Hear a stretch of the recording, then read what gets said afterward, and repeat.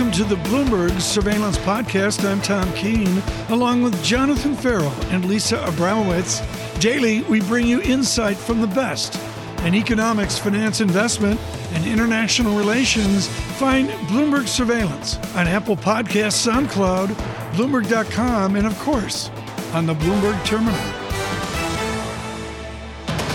Let's talk about this bond market as well. If you're just tuning in, you have got a bond market with yield higher on 10s by 4 basis points to about 148, just short of 150. Joining us now to discuss is Marilyn Watson, Head of Global Fundamental Fixed Income Strategy at BlackRock.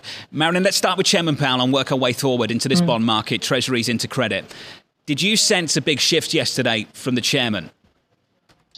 We did sense a shift. So I think particularly, obviously, at the end of last week, we saw this very much a risk-off tone with the new variant coming through, leading to, a huge amount of uncertainty back in the markets. And I think that led to, investors being obviously a little bit more cautious going into Chair Powell and his testimony. And I do think it did surprise the markets a little bit. I mean, we have been saying for some time that we think, the Fed really is in a position now where they can accelerate the taper, where next year they can start to even, maybe raise rates maybe 2 or even 3 times, depending on how this new variant shapes out. But I think the market was caught a little bit off guard, just given the volatility that we've seen over the past few days with the negative news, around COVID. But I think in terms of the overall trajectory of the market, that's where it had been heading. I think it was just surprising given the context of the past few days. QE has been very important for signalling to the broader economy and to financial markets as well. Marilyn, I just wonder what an accelerated QE taper would actually mean for this market.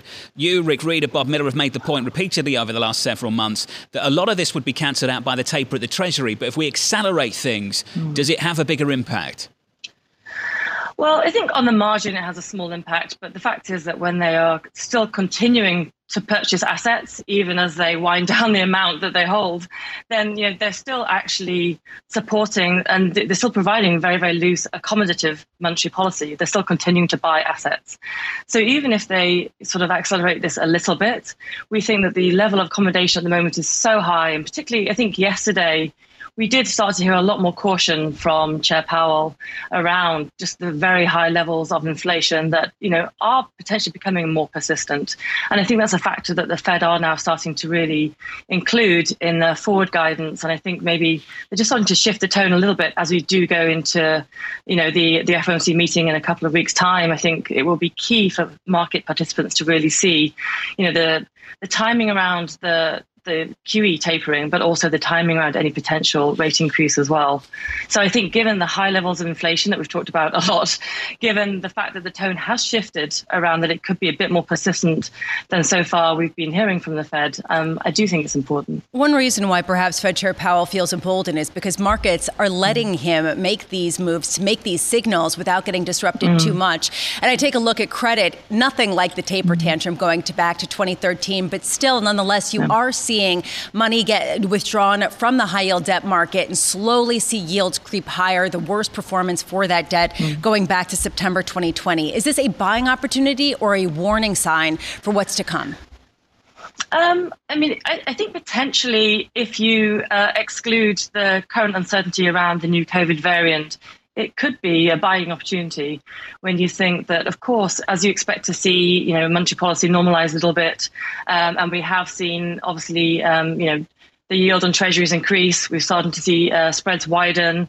We are seeing now better opportunities and better valuations in higher quality credit.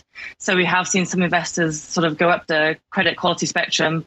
We have also, when you're talking about high yields, we're continuing to see investors as well, still continuing to prefer the loan market in many cases, given the floating rate structure. So I think, again, as the market is really starting to position itself for a little bit more normalization, although we're far from normal in this environment. And as we do see these ongoing levels of inflation that are persisting through into next year, then I do think we are seeing more dispersion also in the sectors that are seeing better prices, better valuations. So I think it's a buying opportunity, but I think also investors are being particularly cautious as we go into year end, liquidity isn't particularly great at the moment. And as we do have this, higher uncertainty, as we're discussing around the new COVID variant, around, potentially measures to, limit restrictions on movement, etc. So there's a lot of unknowns, but there could be potentially buying opportunities. What an end to the year. Marilyn, fantastic to catch up with you. Send our best to the team, as always. Marilyn Watson there of BlackRock.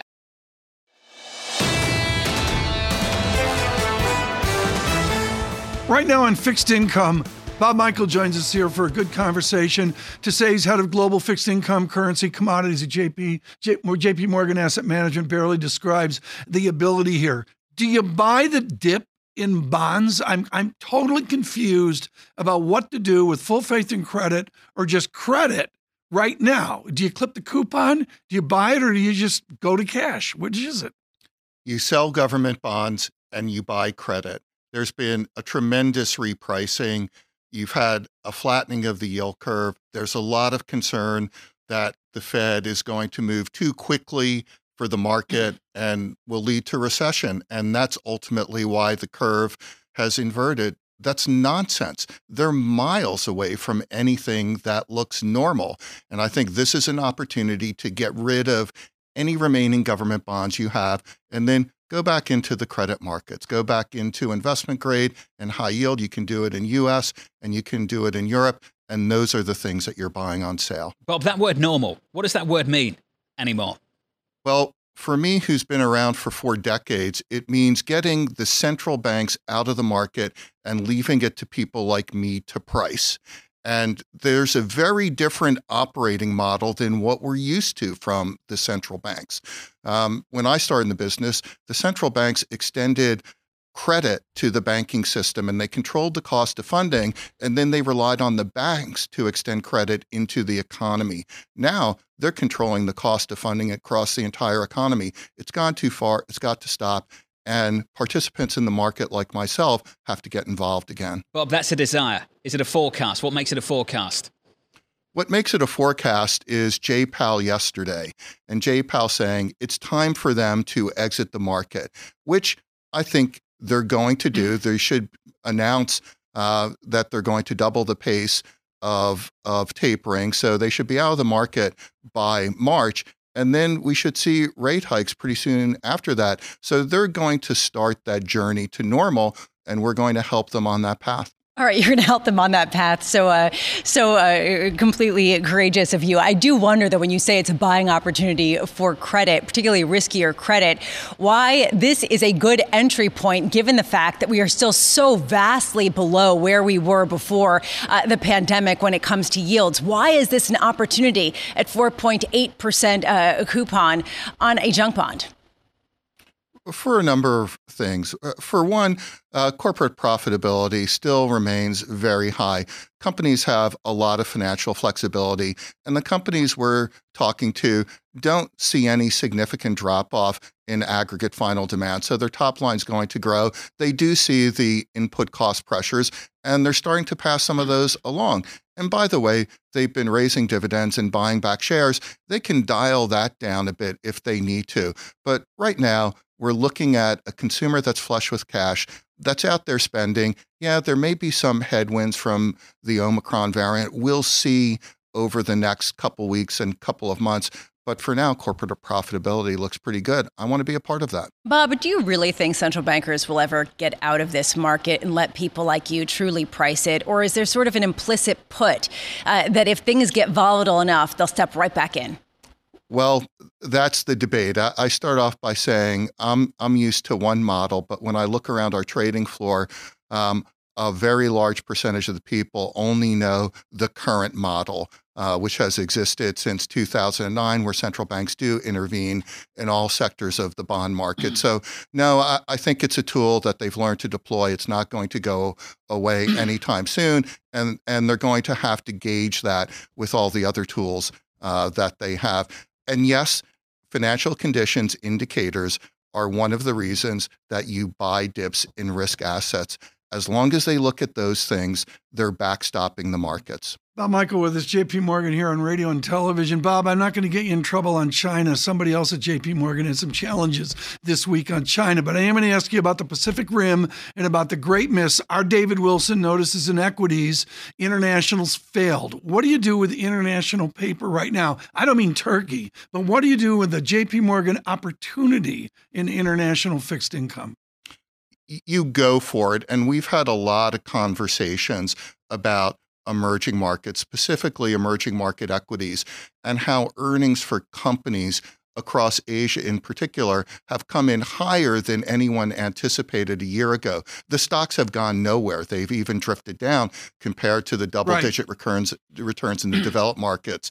Next year is probably the year that stock prices catch up to earnings, but earnings are still going to look pretty good. So yes, we're also buying credit across APAC, in China, and across the emerging markets. Is Europe a piece of that as well, Bob?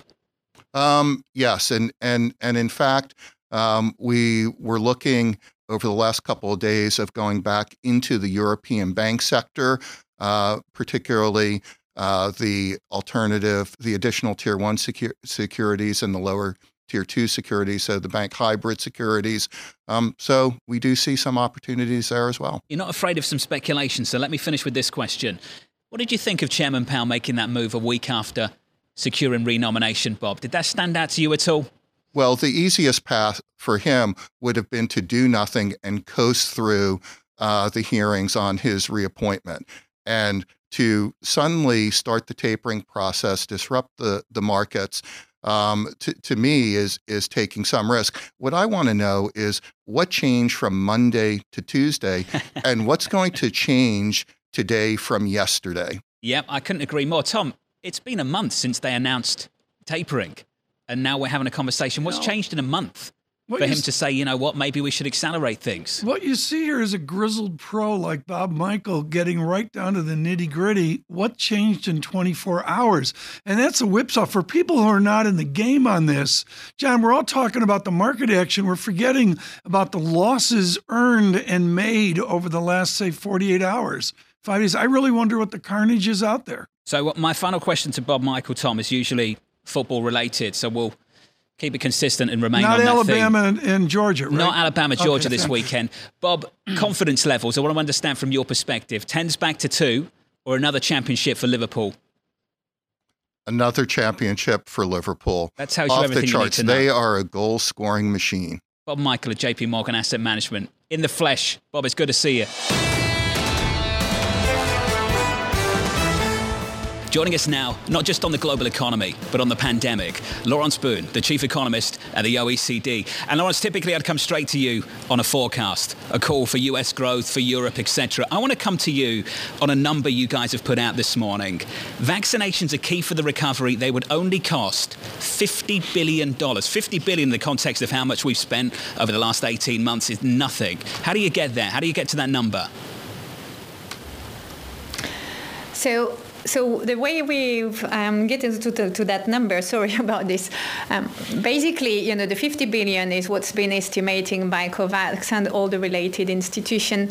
The 10 trillion is actually what the G20 has been providing into fiscal support to their economy, to people, to firms, to jobs. So when you balance things out, 10 trillion for supporting our economy going through the pandemic, compared with the 50 billion to bring the vaccine to the entire world population, that looks completely disproportionate. Well, right now we're dealing with the Omicron variant, the idea that Africa has an incredibly low vaccination rate. Have you heard from member nations that they are accelerating, doubling down some of their aid to try to distribute vaccines in Africa and in other places that are really underserved? So yeah, what our health department here at the OECD and the trade department noticed that it's very difficult to bring it to Africa. As you say, it's where the rate of vaccination is very low. There's a huge logistic questions, right? Bringing not only the vaccine, but being able to keep it at the right temperature and then distribute it around. So that's where I think a lot of the effort now has to focus on. But not only. If we go back to the OECD, and that's what we showed this morning, even within OECD countries and advanced economies, some countries have very low vaccination rate, and that's an issue because, as we've seen, for example, in some of the Eastern European countries, they just had led them to put in place restrictions to mobility and economic activity again. So really, expanding vaccination, making sure people get double or triple vaxxed is key to a sustained recovery. In the meantime, Laurence, there is a problem when we talk about the hiking cycle for the Federal Reserve, when we talk about the Bank of England going to a similar type of mode, at the same time that you are seeing the potential for additional variants to slow the economy. What's the risk that we get a slowdown in economic growth at the same time as surging inflation and central banks being forced to tighten into that? Look, there's lots of uncertainty, and there is no question that its new variant is adding to this uncertainty. Now, one of the things we're very clear about is there's no one-size-fits-all policy. The inflation in the US is very different from the inflation you may see in Asia, for example, in China or India. And it's, again, very different from the one you see in continental Europe or in the UK. And for that reasons, we have a very clear message. If inflation tensions mostly come from the supply side, then central banks should look through. When you have a lot of momentum in the recovery, excess demand, employment back where it was, then normalizing monetary policy is not something that's extraordinary and should be done. Laurence, Tom Keene, good morning to you on radio and television. Laurence Boone with us with the OECD as they reassess the global economy. We'll do that again with key economic data today, including ADP. Laurence, I did a very careful study of John Byrne Murdoch's magnificent work at the FT on cases and particularly deaths from COVID. The vector, the trend, called the log vector of Germany, Austria, and Switzerland is nothing short of grim. Can OECD extrapolate out the trends that we see in deaths from COVID, or do you sit back and wait for more data? Look, good morning to you, and thanks for the invitation again. At the OECD, we're economists, so what we do is we take into account the uncertainty that has increased with the emergence of the new variant. We take into account the uncertainty that has increased because Delta is developing faster in countries where there's less vaccination, and we factor that in. But I think that's the best we can do. Again, we've warned about the uncertainty that was coming from the lack of vaccination. We've warned about the threat that this total imbalance between countries very vaccinated and those where they're just mildly or where the vaccines has not gone yet was creating, and the risk that's creating this. What's happening now is just a reminder that we need to find this 50 billion, that will help us end all these imbalances and the stress that the virus is creating on the global economy. Laurence, always good to hear from you. Thanks for being with us this morning. Laurence Boone there of the OECD.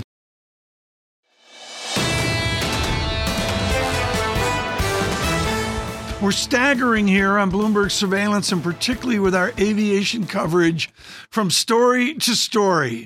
Guy Johnson has led our coverage on airlines, on jets, on the transatlantic, on the global, and joins us now. And Guy, I do understand that with our wonderful guests, the key question is the new Manchester United and how they'll do with Arsenal this weekend. But other than that, it's getting the planes in the air. Tom, I think that's going to be a critical question for Shai Weiss. Yeah, we can start on the football. Arsenal, Manchester United, that's what Tom wants to know about. Are we live? Yeah. Arsenal, of course. Okay, we have an answer. Yes. Okay, let's talk about what else is going on now that we've cleared that one up. Absolutely. Omicron. Hard to say. What impact is it having on the business? Well, I'm just reminded that we met 23 days ago outside of Terminal 3 at Heathrow for a historic day of opening up the corridor between the UK and the US, joint synchronized takeoff. Yep. And here we are 23 days later and we have a new variant. I think it's early days on this one. My intuition tells me that it is probably more transmissible, maybe not as severe just based on the patterns. This just didn't emerge 4 or 5 days ago. It probably emerged a few weeks ago, possibly in October. We've changed, adapted. Of course, South Africa is shut down, although there is a flight right now in the air from South Africa back to the UK with people needed to quarantine. So we'll deal with it. You know, this industry has shown resiliency, and so are we. The governments have reacted much more quickly this time. A, has that surprised you? B, is that the right or wrong thing to do? It hasn't surprised me, and I think it's the wrong thing to do, in the sense that travel is so omnipresent in our lives, and if you kind of put a combination of politics and pandemic, airlines is the easy target for changing of signals to the public. So I wasn't surprised. I think we should evaluate the situation quickly, and what I'm telling my team and telling the government in the UK is, as quickly as you introduce those measures, if things turn out that they are not as significant, take them back immediately as well. Testing, opening of borders, removal of red list countries. Do you worry at all that the North Atlantic may be shut down again? I am not that concerned about that, based on the comments that President Biden made a few days ago, which in my mind were the most calm of the political leaders out there. Let's look at the information. This should be data-driven, and then we'll make the calls. And travel is not the way to stop a pandemic. This variant is now everywhere in the world. Everybody understands that. Yep. So shutting borders hurts thousands and millions of people, of course, over the festive period, but businesses and GDP is reliant on it, and we need every single piece of help that we can get, and travel enables that. What does the North Atlantic look like since November the 8th? What kind of load factors have you been experiencing? What does pricing look like? What does pricing look like around the holidays? Has business travel, just give me a kind of a data dump as to kind of what it has looked like since then. And I will try and be organized in my comments on the data dump. So first, post the 8th, tremendous bookings across the Atlantic, and we've seen load factors building very nicely close in December, and we will probably be still flying anywhere between 60 to 70% load factors. On the week post the 8th, you couldn't get a seat on a Virgin Atlantic from London to the US. The variant has changed this a bit, but I think we're neutral in the December period. So new bookings are offsetting cancellations, and there have been cancellations. Of course, people want to do that. But for Easter and the summer, we're still building momentum and still building load factors. And if you look at the expected January load factor, it's trailing quite nicely, anywhere in the 60 to 70%, some flights up to 80%. So overall, I would say very good response to the opening of the borders. The Omicron, of course, a dampening effect, but not enough as a long-haul carrier focused across the Atlantic, neutral at this point. What are the state of the what is the state of your finances at the moment, if I can spit that out? There is a suggestion that maybe you're in talks again with the shareholders to raise some more money. Can you confirm or deny that? Are you comfortable in terms of where you are with the balance sheet right now? There was talk of an IPO. You've never confirmed that to me. Is there still talk of an IPO? Is that a discussion that is happening? So first of all, I'll start with the important thing. We were trailing ahead of our plans by a significant margin leading up to the month of November and December. So we have a cushion. Any airline executive is thinking about their capital structure and raising capital. We are never short of needing more capital.